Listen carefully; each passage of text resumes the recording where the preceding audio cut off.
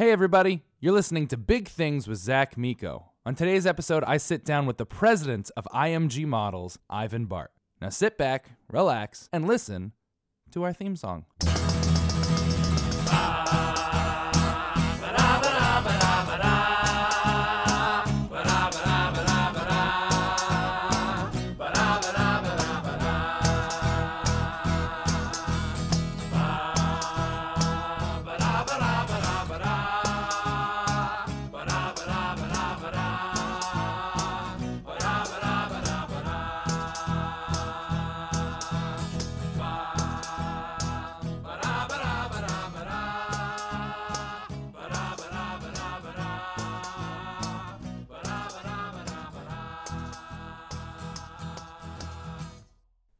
All right, everybody, welcome to Big Things with Zach Miko. I'm your host, Zach Miko, and thank you so much for tuning in to our first episode ever. Now you're probably thinking to yourself, oh wow, cool, first episode. What's the show about? Well, I want to create a show that inspires people the way I'm inspired by the people I'll be talking to. There's a lot of negativity in the world right now. Whether you think it's because of our political climate or our actual physical environmental climate or what have you, there's a lot of hurt in the world right now. There's a lot of people feeling less than their best selves. I have been truly blessed to meet some absolutely incredible people throughout my career. People who inspire me, people who make this world a better place, people who are not just doing big things in their careers or their personal lives, but in their industry, in their community, and around the world. I want to talk to people who are a ray of light, people who make everyone around them want to do better and want to be a better person. I'll be talking to people in fashion, in media, photographers, musicians, actors, comedians, activists, retailers, business people, entrepreneurs, bloggers, writers, whoever is just making this world a better place for all of us to get along and be in. And I want this show to be about you, the audience. I want you guys to be writing in and asking me what I should talk to our guests about. What is important to you? Who do you want me to talk about? What are issues that you think are facing that can be looked at in a more positive way? I want to help people, first and foremost. And I hope that by listening, this show will help you get through your day just a little bit.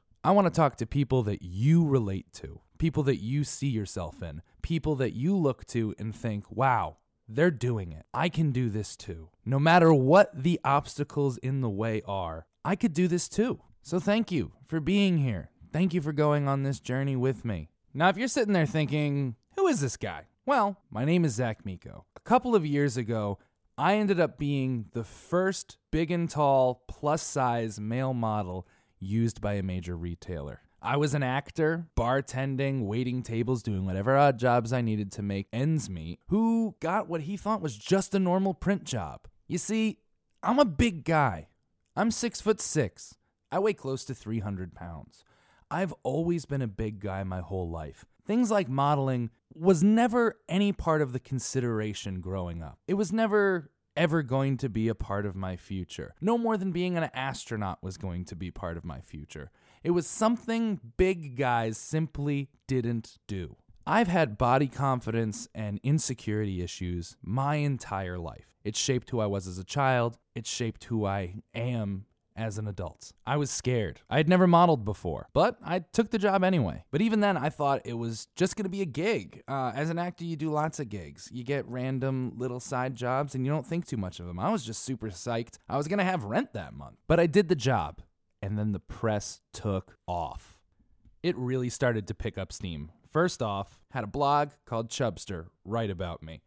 I had a friend show me the article. I wrote to Chubster and said, hey, that's me, if you want to talk to me. So that's what we did. I had an interview with Bruce Sturgill. He was amazing.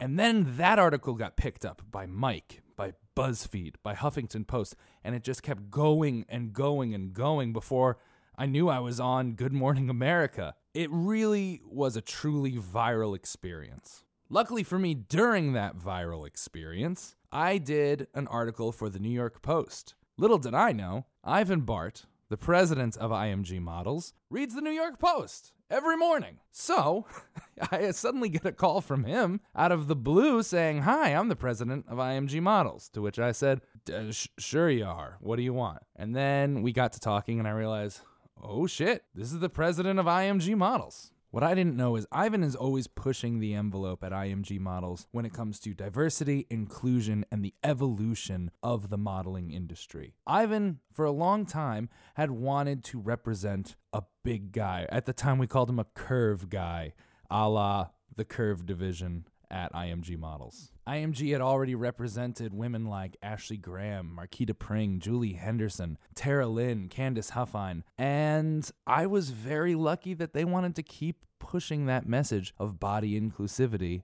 into the male category. Ivan called me into the office, we sat down. I was very nervous, but the meeting went really well, and then we spent the next couple of months courting one another on the professional level. And then all of a sudden in March, I just get the phone call and I say, okay, let's do it. Here's your contract. Let's have an adventure and let's change this industry. And from that moment on, it was just a whirlwind. My life was changed forever. I went from Zach bartending, waiting tables, doing any odd job he could to feed his acting habit, to having the most powerful modeling agency in the world. I couldn't be happier and I couldn't be more blown away.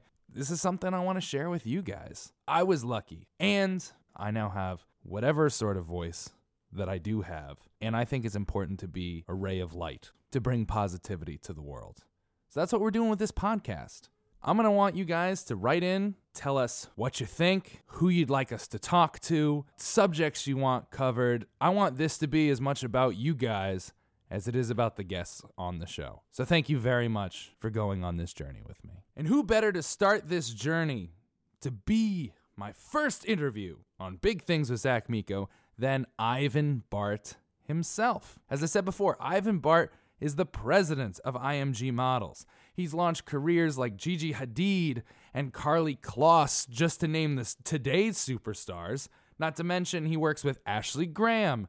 But he's been in the game forever, working with Heidi Klum, Tyra Banks, Carolyn Murphy, Kate Upton, Kate Moss, and a little-known model named Giselle. He was kind enough to talk to me at IMG's home offices in New York City. Little fun fact, I actually got to interview him in the room where I met him for the first time, and he decided to reach down and change little old big old me's life forever. So without further ado, here's my interview with Ivan Bart.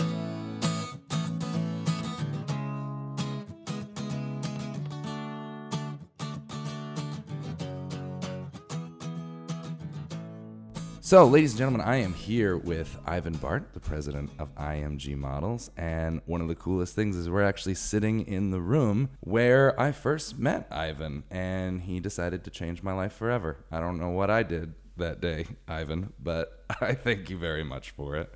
Well, Zach, you already had some notoriety and fame. Like, I was reading about you in the Post, and Target had done an advertising with you, or you were doing the catalog. Yeah, and I wanted to meet you. So like, it was like, it's funny too. I'm never, I never believed my own hype of being the president of IMG Models, because like I actually become a fan myself. So then I was like, oh, I'm meeting somebody like I'm a fan.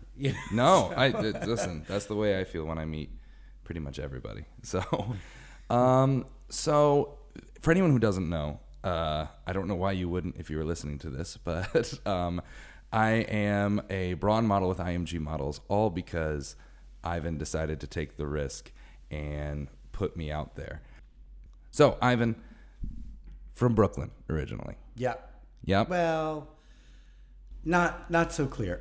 My parents are from Brooklyn. Okay. So my parents are, born and raised in Brooklyn. My mom was, both are gone, but, my mom was a real Brooklyn gal, had a very thick Brooklyn accent. And my dad, became a traveling salesman for fashion garments. Oh, okay. I guess maybe Garmento is the word. But his territory was the South. So, shortly after they were married, they moved down to Birmingham, Alabama. Oh. So, you know, it's interesting. You started offline, you know, talking about my interest in politics and things and, you know, things of positivity in a very challenged time. Yeah. Well, I mean, I was born in 1963 in Birmingham, Alabama. And right during, you know, civil rights movement. During right, everything. Yeah. Right during when Martin Luther King walked through. My dad recalls when they were, you know, integrating lunch counters and, you know, the fire department came in and, you know, hosed everybody down. I mean, and those images and those things really are, you know, in my core being. Yeah. And something, you know, that, you know, all through my life, you know, I knew that I came from Birmingham, Alabama. And, you know, and then my parents moved to Charlotte, North Carolina. And I finally came to Brooklyn when I was 5. And I arrived with a Southern accent, funny enough. And I remember the kids in kindergarten, like, making fun of me, you know, because of my accent. But it kind of rounded out because between the Southern and my mother's very thick, you know, Brooklynese, somewhere I got...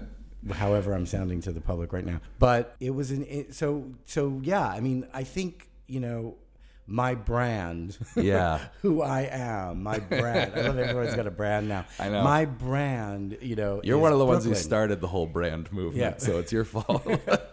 So my brand is Brooklyn, totally. I mean, like, I am Brooklyn because my parents were from Brooklyn, but I will never forget that I was born in Birmingham, Alabama. And even though I'm not connected as much to the South as I am to Brooklyn, New York,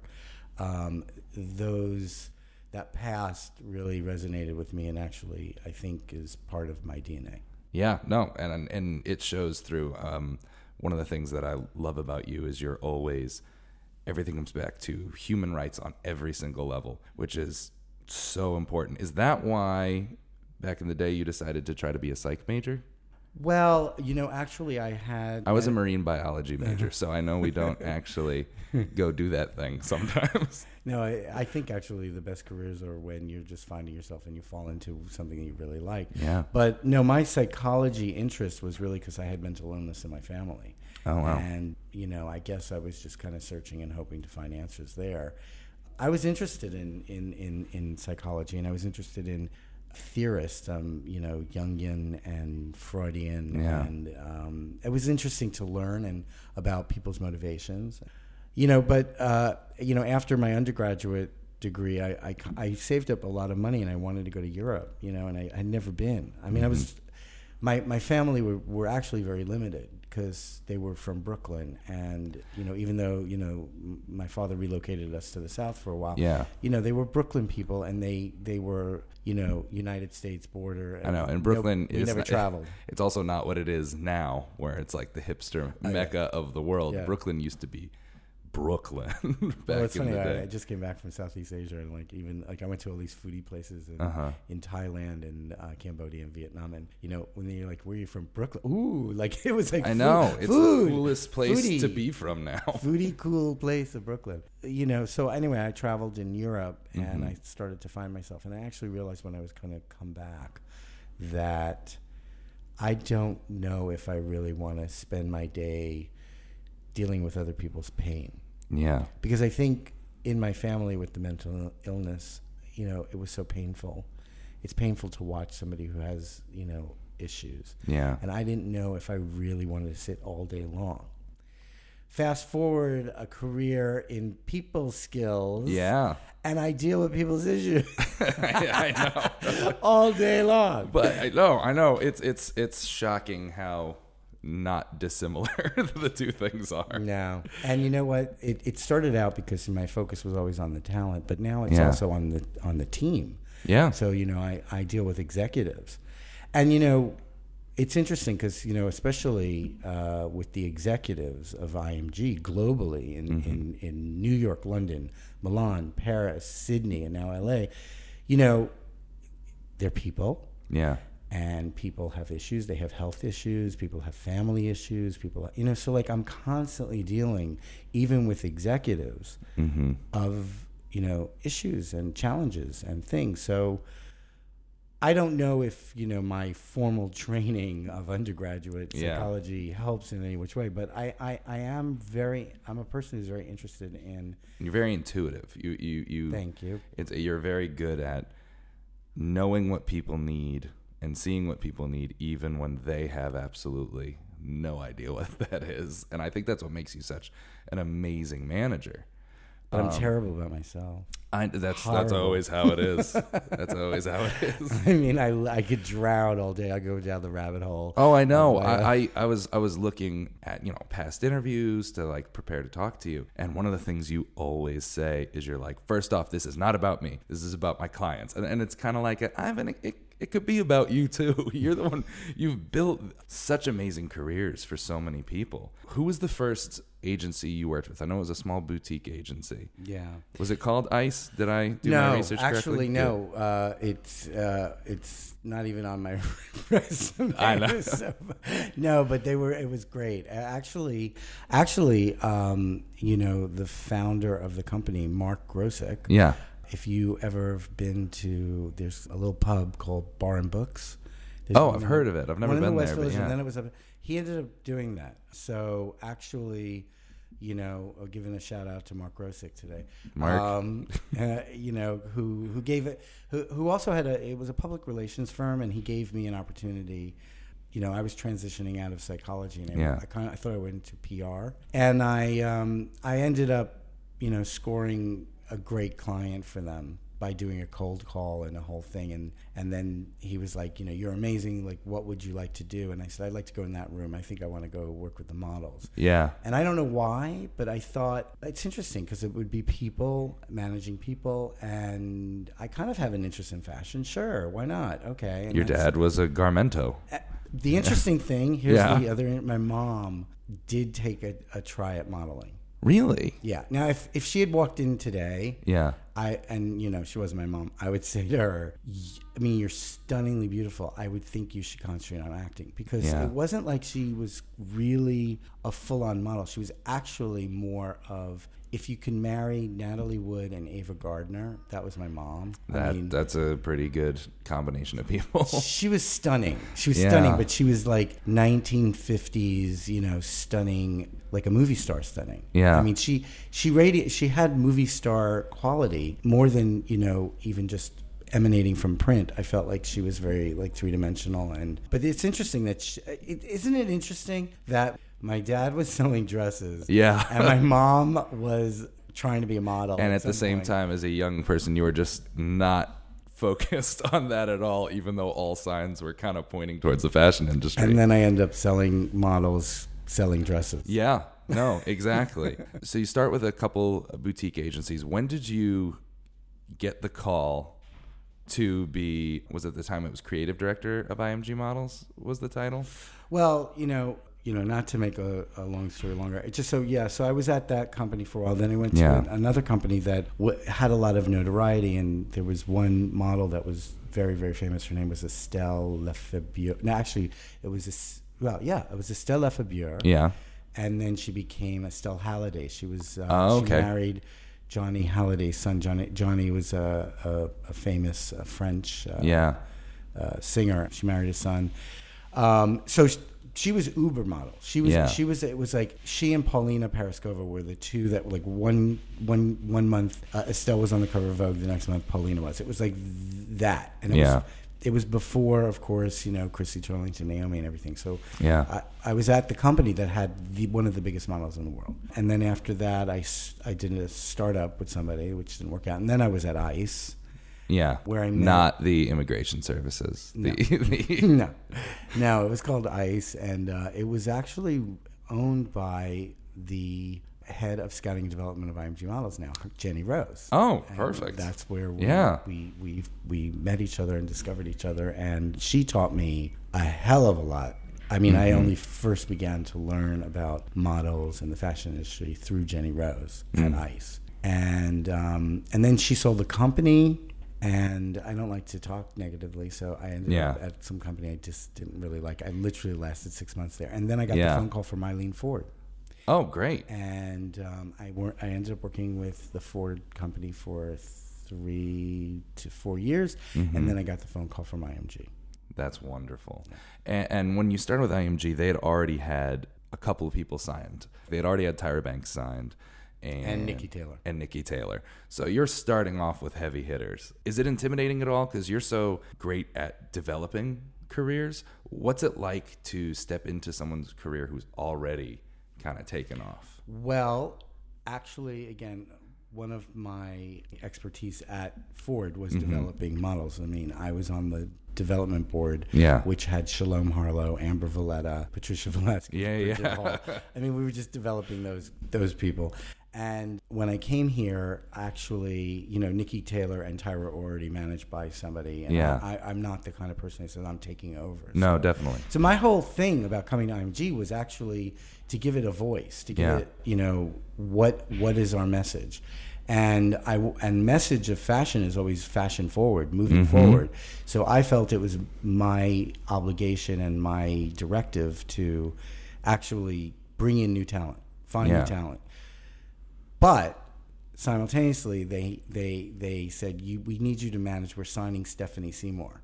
Okay. I was about as ready to handle Stephanie Seymour as I would be ready to go out and, jump off a plane. I mean, I was I was like really pretty green, and she was already an uber mom. Yeah, no, of course. And so I would say I learned a lot from Stephanie Seymour. I really did. I learned a lot about management, and I learned about how to handle top talent and also uncomfortable situations, because when you're of that caliber, people are wanting you and demanding, and so it is my job. Yeah. It is the manager's job to step in and protect the client. So you end up in very uncomfortable situations because people are wanting something that, is crossing the line, or it's just not, something that she's going to do. And, I'm going to say this too. And, Ed Razek, I hope you're listening to, because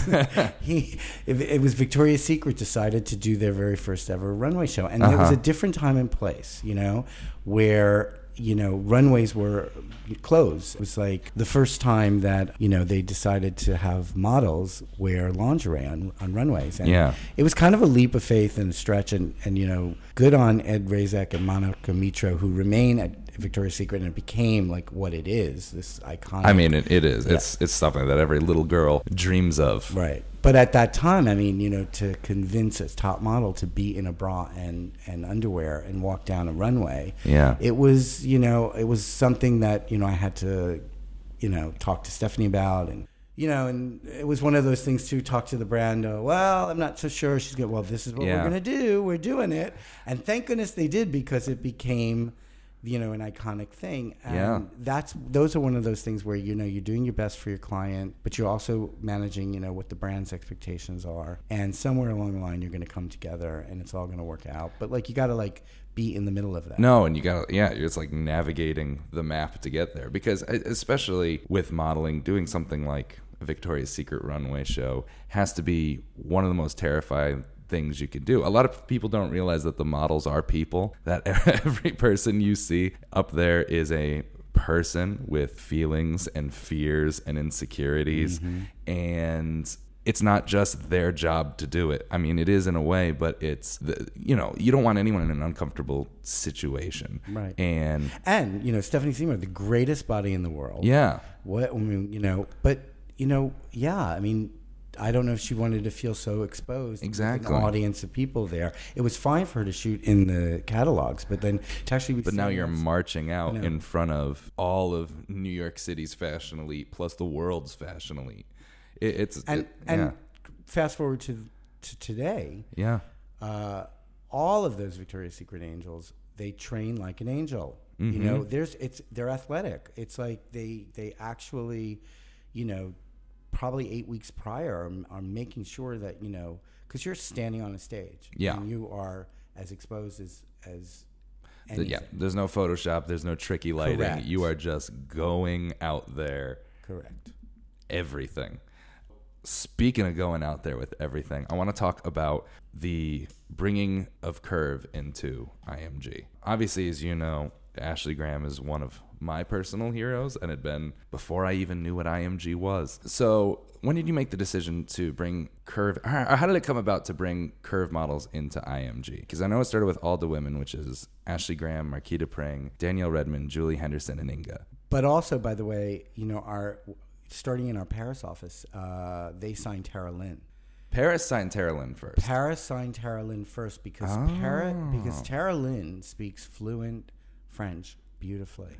I would have never known that. She was there, I think, for some sort of booking or opportunity, and she came to our office, and that's how we started. So it was already in our vocabulary somewhat when we met these iconic Alda women. It was those 5 women. So and it was also led also by Mina White, who is the force behind all of those girls. She's amazing. She's amazing, but it's interesting. Mina never had the experience of representing curved women. I mean, she started at a boutique, very high fashion modeling firm, and then came here, and she always had like the hipster hot model, and she at that time she was handling a Jack. She had Joanne. I mean, she had like all these happening models on the runway, and it was flagged to her because they were folding the Curve, which they called the plus size division at Ford Models. And these women needed a home, and they came en masse to our office. And Mina I'll never forget, she was very nervous, hoped that I was going to dig the idea, because she really felt there was a place in the market. It was really her vision. And I went out on our deck, which the deck, and I was sitting at one of our picnic tables with these 5 women enveloping me with their love, their joy, their light, their insights, and I was speechless pretty much the whole time. And then I walked in, and I remember it was like a jury. Like they were all Mina along with a couple of other managers were like, so just kind of waiting for the big word. Oh, I know that feeling exactly. Actually, and I had the exact same thing in this very room where I was kind of just waiting for does he like me? Is he gonna say yes? Do I find out today? Are they gonna send me out? What's going on? Well, and I was like, they're phenomenal. Phenomenal. And, it was very liberating for myself. Yeah. Because, I've always been body conscious. I've always had body issues. I was husky, Ugh, I hate that word. I was a husky kid. Yeah. And then, when I right post high school into college, I got super skinny by not eating.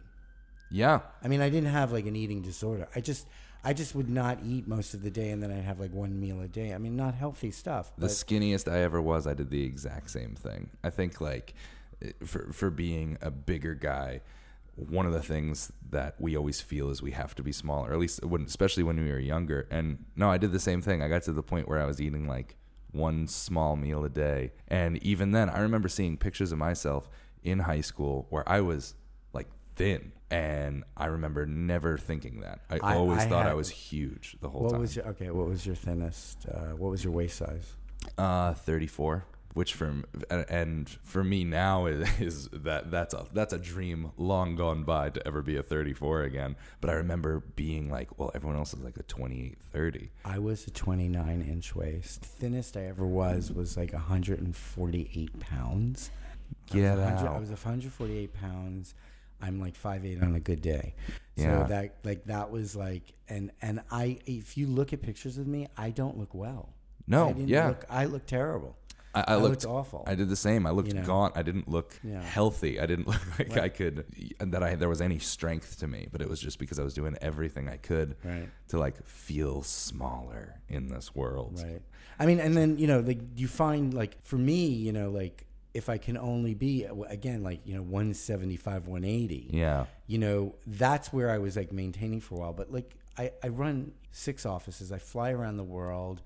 I'm healthy in that I work out all the time and I do things. But meals at restaurants, having a glass of wine, whatever. I'm very happy at my weight now, and I maintain my weight. Yeah. It's sure, I could go back down to 175. I could try and do it, but I'll be back to where I am now in no time. No, exactly. I mean, I feel like everyone's body has a certain stasis when you are healthy and active. What's healthy and active for you? Because you are healthy and active, because I've taken spin classes with you and you've kicked my butt. On Flywheel, they got the little like power reader thing, and I always glance over at Ivan's at the end, and it's always higher than mine. So, but I mean, yeah, I mean, you know, you need, and that's what those women taught me. Yeah, they taught me that, and that it's interesting because I was on a yo-yo before them. I was, you know, getting ready for Fashion Week. I lose the 15 pounds, do the whole thing, not, you know, no drinking, no eating, no nothing, you know, whatever. And then, you know, now, like, I enjoy my life. Yeah. I enjoy food. I work out all the time. And, you know, that's the whole thing. Your health is determined by you and your doctor. Agreed. If your doctor and your blood work and everybody deems your health is good, that's all that matters. It doesn't matter. Size doesn't matter. I completely agree. And that was the most freeing message that I got from signing those women. Yeah. And I also then began to feel like, you know, this is not a woman's issue. It's a human issue. Yeah. And that's why, you know, I felt it was very important to have a male voice. That's why we found you. Oh, thank you. We were looking hard. Do you remember? I remember it was like, because I had seen a lot of you in, again, papers and things like that. And then, you know, we had signed these women. Yeah. And then we did what we do. We started to push them into the mainstream. And they were starting to explode into the mainstream. And I had gone to London and I was hiring an executive who also specialized in curve women. Mm-hmm. And I started looking at these cards and I'm like, these women are beautiful. And I ended that meeting, I'm like, okay, this is a business that is important and we need a male voice. And if you recall, I picked up the phone and called you from London. Yeah.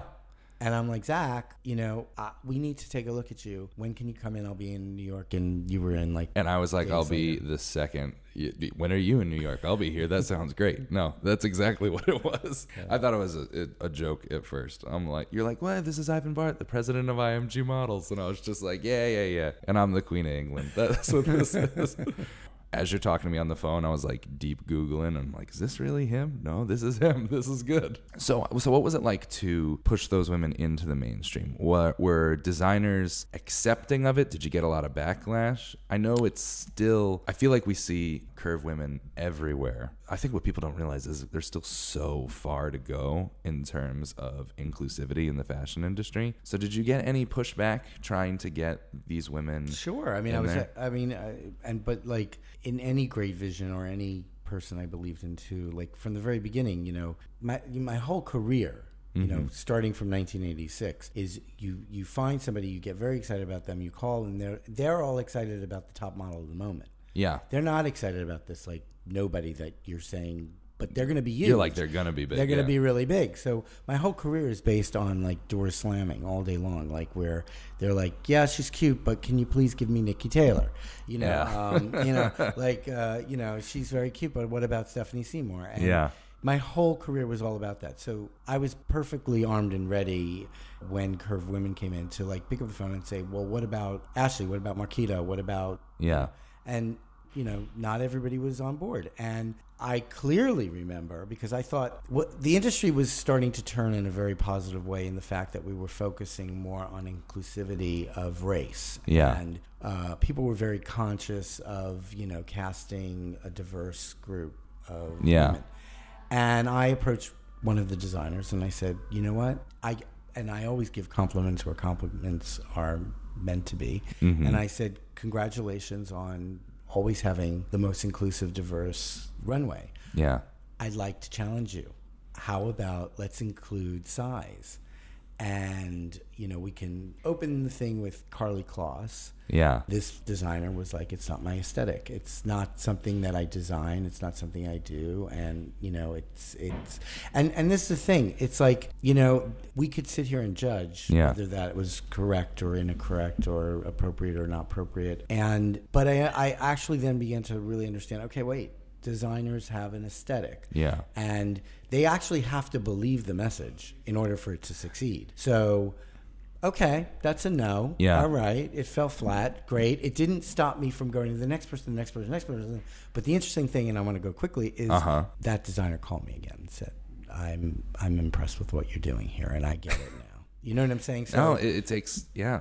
I mean, you almost have to give them a moment. Did that have, one of the things that I really love is earlier this year, you wrote an open letter to designers. You wrote on your Instagram, through the thread of the fabric, there is connectivity in building a dress. And through the human experience is the thread that connects us all. As we celebrate your vision and design, we ask you to celebrate our diverse talent by considering all of our models, regardless of their sizes and backgrounds. Fashion designers are aspirational, and every consumer wants to experience the beauty and the joy of well-designed clothes. Diverse women connect the dream to become your consumer. Everyone deserves the opportunity and the privilege to wear your vision. We are wishing you great success this coming season, and we thank you for considering our talent to walk your runway. Ivan Bart, President IMG Models. I cried the first time I read that because it means so much, and what I think is so beautiful about that is you do take in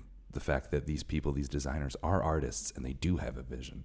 And instead of challenging them and telling them that they're wrong and that they need to change, you're opening them up to other experiences and just be like, you can have more than one muse, you can have more than one vision. You never know. I mean, if I hadn't listened to Lynyrd Skynyrd when I was a kid, I never would have picked up a guitar. You know what I mean? And that's such a huge thank you from me and from the body positive community. Thank you. It means a lot to me too. And actually, I was welling up with tears as you're reading it because it really those words were flowing through me. Yeah, and it was coming from another place. It really was, and I learned a long time ago too. Look, we could try to change a lot of viewpoints, but if we could just change one that day, we did something good.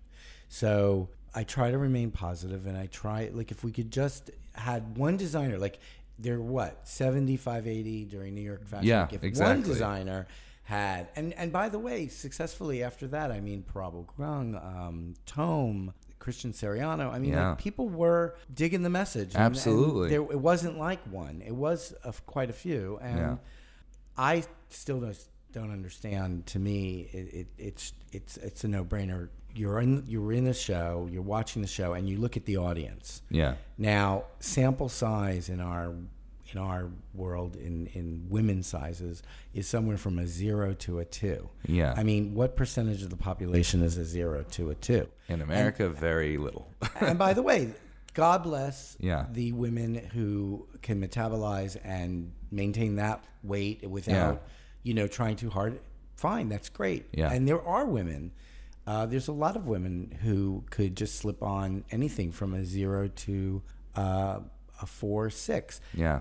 But if you look at the audience, which is filled with a lot of editors, I mean, we're not even talking about, just the general population. We're talking about a very specific group of people that happen to be editors, buyers, and everything. And the machine behind the fashion industry. The machine behind, and it's very clear there are very few sample size people there. Yeah. There's more people who will be above a 6, an 8, and many a 10, 12, 16. I mean, and so it to me, it boggles my mind that if there's more of the majority of fashionable people are not in the sample size range, you would be making a lot of money by dressing them in fashionable clothing. That's just my seems argument to make with sense. Everything. One of the things is after I signed with you, one of our first conversations was like, who can we sell to? And we're like, listen, the average man in America has a 40-inch waist. That's what I wear. But yet the majority of designers, they're stopping at 36. Some are kind enough to go all the way up to 38, but no one's going above that. You're knocking out huge chunks of the market that they're like, oh, well, they don't buy clothes. They're not into fashion. We were never given a chance to be in fashion. And that's why inclusivity is so important going towards the evolution of Braun and how Braun and Big and Tall Clothing are moving forward and starting the tiny, where like I was talking to Danica Brishna this weekend, and we were talking about how right now I'm at where curve models were 10 years ago. Now, thanks to those curve models, I probably won't have to wait 10 years because they blazed the trail for us. But what do you think are some obstacles in the way? I know a lot of obstacles would be getting designers on board. So do you think that that's the only obstacle, or do you think we still have to work as men, as a culture, to deal with toxic masculinity? First of all, the whole industry is challenged Yeah. because how we're distributing, how we're buying. Mm-hmm. You know, there's a huge challenge now in brick and mortar stores. Yeah. People are online, people are getting things. So let's see this as an opportunity too. Yeah. That there could be more opportunity for size diversity online and new options. And I was just talking to a brand. I told you before this interview began that I was saying, hey, Zach would be great. I asked them, what is the largest size sweater? They're a cashmere company. And I was like, well, why don't you? I said, honestly, a cashmere sweater for me is everything. It hides it all. Yeah. You just slip it on. It's a great thing, and it's fashionable. And so I said, you're a very fashionable company. Like, what is your size? And when they said they do go to double XL, I'm like, well, then you need somebody representing, because like, what they were showing, by the way, were sample size people in their ads and stuff. And I'm like, what's going to motivate me to go and buy that sweater, which I'm the consumer. Exactly. I'm the one who wants to buy it from you. I always, that used to drive me just nuts in big and tall ads, is where I would see somebody with a 30 or 32 inch waist and a perfect V shape wearing the clothes that I was supposed to buy. And I'm like, yeah, of course, it looks great on him. What happens when you got me with a barrel chest and, a bit of a belly? That's not going to fall flatteringly the same way. I want to know what that'll look like on me. You do. Yeah. And I know that because I've been there and done that. There's been so many things that I've been in love with online or in the store, and then I've purchased it or gone to the, or I was about to say gone to a store. Let's be honest. I don't get to go to a store and try things on. I've had it delivered to me, tried it on, and just been like, no, I just can't wear this. This doesn't work that way. That's why representation is so important.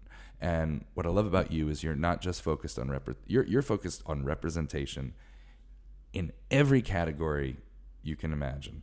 Not just race, not just size, but then you guys have signed a while ago. You have Harry Neff, you have Jillian Mercado. You've said many times that to be an IMG model, you just want interesting, fashionable people. Is there something that you see overall in the people that you sign that sparks that gut reaction where you're like, well, a star is a star is a star is a star. I mean, you walk in. I mean, you walked into this room and you have star, qualities. Like, you're somebody who's good with people. You've got great people skills. You make people feel good in a room. And so, like, looking for people that have that star quality, that have that gene, that have, it doesn't matter what size. It doesn't matter if you are walking challenged. It doesn't matter. I don't think there's anybody more fashionable than Jillian Mercado. I mean, I completely agree with you. Yeah, she's unbelievable. Nobody. I mean, with sunglasses, different hair color, different eye colors. and when you think about the challenges that she must experience to get clothes that work for her. But she's always in cool clothes and always doing amazing things. And you know what's also amazing? Because through the visual lens of, fashion, everything, if you look at her Instagram too and you see her working out. I was really moved the other day because I've been watching her work out for, since we signed her. She talks, there's a recent post where she talks about, having been misdiagnosed. The doctor had said she had muscular dystrophy, and there was a misdiagnosis when she was born. And they also said that that her lower limbs were never going to have muscle. And she just didn't buy it, So she just So she spent the last year and a half, 2 years working her lower extremities, and you're watching her, moving on these weights and everything, and it's actually strengthened her muscles. So she just doesn't believe in the word no. Yeah. You know, there's no like, this is who you are going to be. No, she doesn't buy it. And, you know, there's nobody more fun. I swear to God, we were at a party recently too, and I have to tell you, like, we were at a party, and this older woman came over to us, Lois, and she related to Jillian to say, you know, look, there are a lot of challenges. It was actually in a new hotel, and she was like, look at the challenges for. She was in a chair, and she was saying, you know, like, there's challenges for us and everything. Hey, I want to take you guys to my room because I want to show you all the challenges in my room about the shower and everything like that. It's like 1 o'clock in the morning, and we're like, okay, we're going to go to Lois. And, you know, I'm with Jillian. We're like going through the halls, and all of a sudden, like, Lois opens the door, and there's a man in her bed. There's a man in her bed. The woman's in her 70s, and Jillian just goes, "Whoa, okay." And she goes, "Oh, that," and I forgot his name. She goes, "That, oh, he's just a friend. He's a good friend. He's joined me on this trip, and just ignore him and everything." And it was the most hilarious situation. I mean, to share that with Jillian. I mean, those are great stories that you tell your grandchildren later and everything like that. Exactly. And that I shared that with her, and that it's only a New York story too, and that, you know, she lives her life in just joy, and, you know, you never feel like her chair is a challenge. Yeah. You never feel that. No, never. And you know, and again, I'm inspired by our talent. Mm-hmm. You all inspire me in so many ways, and that was an inspired evening, by the way. That's awesome. That's so great. All right. Well, everyone will hate me if I never ask this question. What do you do to get scouted by IMG models? Is there something that, as you said, a star is a star is a star. Is there anything people who are passionate about modeling and about fashion can do to catch your eye that you wouldn't think of? Well, first and foremost, I mean, just know that I'm walking through life and I'm constantly looking at you. You know what I mean? So I do stop people in subways, and I stop people on my holiday. And I've actually, and there's quite a few recently too, people that I scouted that came in here, and everybody got excited about them and signed them. And that's awesome. One young woman and her mom I met at the farmer's market in Brooklyn. One young man was having a fight with his girlfriend next to me at a chicken place, and I went, "You're really interesting." And it turned out he was like, he was an actor, aspiring actor, very good looking guy. We signed him. The men's division got so excited about him. So number one, just go about your business. I might show up. Yeah. I might be there. That's what happened to me. Like, everyone asked, like, what'd you do to catch Ivan's eye? I was like, I don't know. He called me. Well, you know, and it's interesting. And then also, you know, social media is a big play now. I have to say, and, you know, thank you for giving me this opportunity on a podcast to say to people, I have to be really honest. You know, DMing me, I'm not so good at it. And there's like, I think I have 100,000 million people who are trying to get to me. It's probably better that you send to IMG Models or We Love Your Jeans, or go on our website and go through rather than try on my own social media, because you know, I have enough time for that to post, to look at a couple of things, et cetera, et cetera, et cetera. Yeah. But, you know, and some people I follow, et cetera. Some people make comments on my thing, and I actually look at you. Yeah. I'll look at you. But I know that I'm frustrating a lot of people who are waiting for me to answer their DM, and it's like, I don't even know how to get to it. Maybe just show me. No, I feel the exact same way. I got stopped in the street once. They're like, I sent you a message and you never responded. I was like, I have no idea. I'm sorry. I don't even know where to look. Especially like Instagram, they filter it out if I'm not following you already. So it's one of those, I think, challenges in being so accessible in this modern age is people get mad that you don't respond. And I'm like, I'm not as accessible as the internet makes it seem. I like to be, I am, but I there's so much coming from so many directions. But I'm going to say that, you know, I also I'm a big person of pop culture, and a gentleman who there was that big snowstorm in Pennsylvania. He got into I know shorts, which picture you're shorts talking about, and a t-shirt, and a towel, and he made it look like he was on the beach. And I mean, that got my attention so much so that I reposted him for Man Crush Monday, which, by the way, we've been in conversation. He lives in L.A., and I'm going to send him into the L.A. office. So, That's amazing. So there you go. I mean, that's... it's all about just being you and being authentically you, I think, is the best advice. Hey, listen, Oprah just said it. I know. On the Golden Globes. Being your authentic self. Sure. I mean, Oprah Winfrey is an inspiring woman. Yeah. I would love that the first woman president would be a woman of color.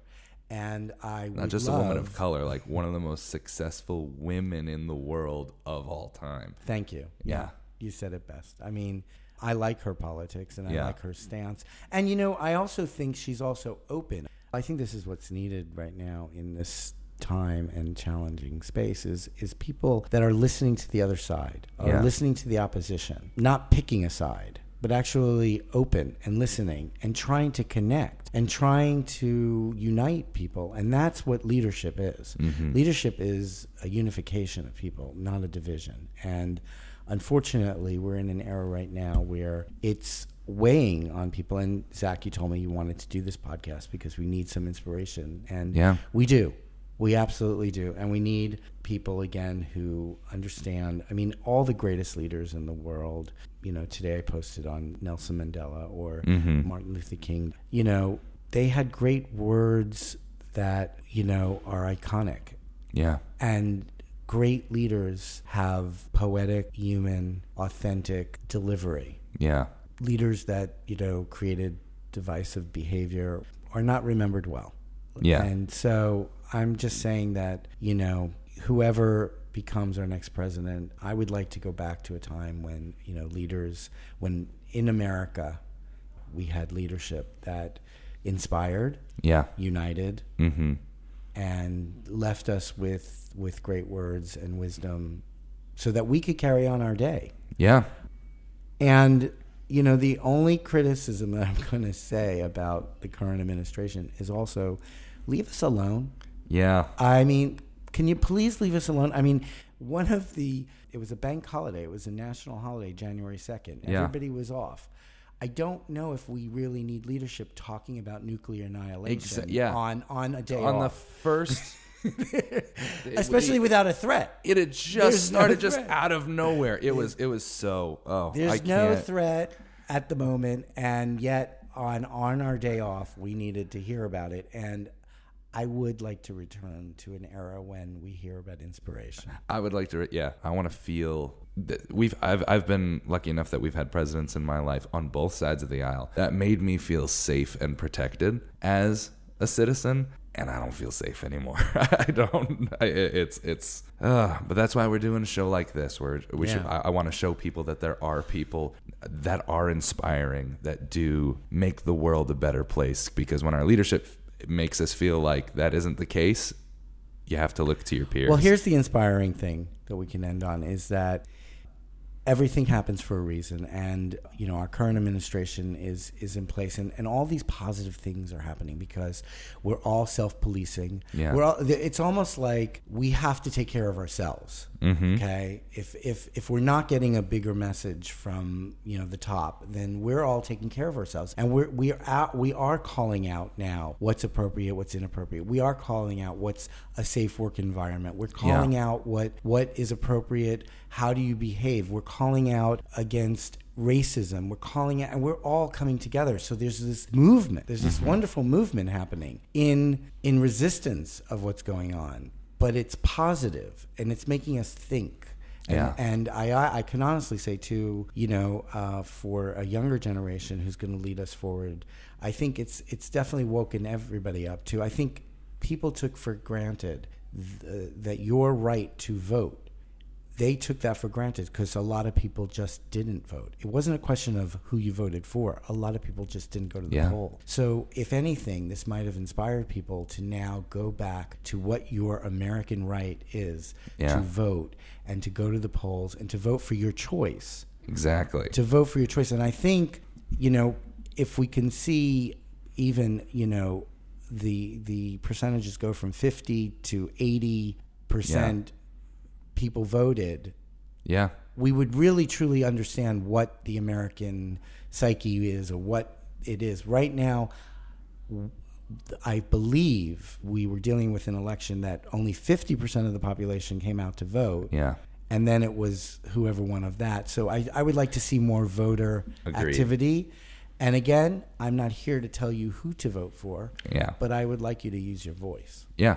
Yeah. Use your vote. One final question that I ask every guest is, what advice do you have for anyone who feels like they cannot achieve their dream based on size, based on race, based on sexuality, socioeconomic status, gender identity? What can you say to people who feel like they aren't good enough to go for what they want?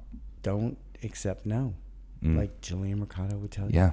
Don't accept no. Just keep doing it. Also understand, like, what your dream is, it might evolve and shift. Because like I said, for myself, I might have been going towards becoming a social worker, a psychiatrist. I don't know what that vision was at that time, but it evolved into this. And then you don't know also. So, if you had asked me, back when I was in college that I would end up running a company, for modeling, I wouldn't believe you. But if you also asked me 10 years ago that this would lead to having a voice and a platform where you can actually help redirect change, positive change in seeing, different sizes and, races and so what I'm trying to say is if your goal is to go out there and to be a top model, it might just lead you somewhere else that you're meant to be.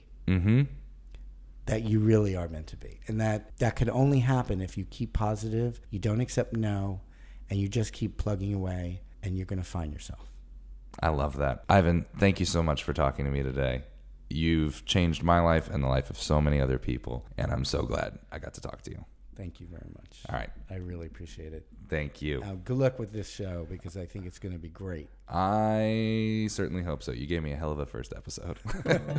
All right, Ivan. Thank you. Thank you. Bye. Bye.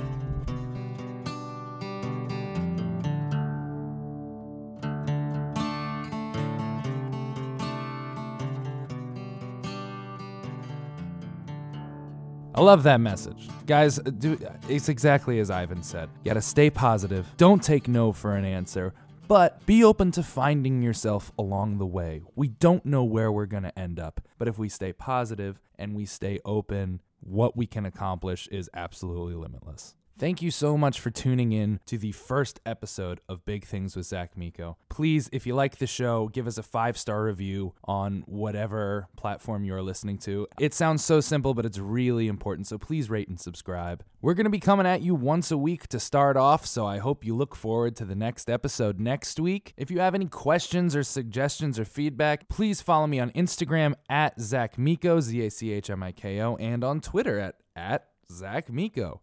ZACHMIKO. I love to hear from you guys. Let me know how we're doing and how we can keep making this show better and better for you. Until next week, stay open, stay positive, try to inspire yourself every day. I'm Zach Miko. Thank you so much for listening to Big Things.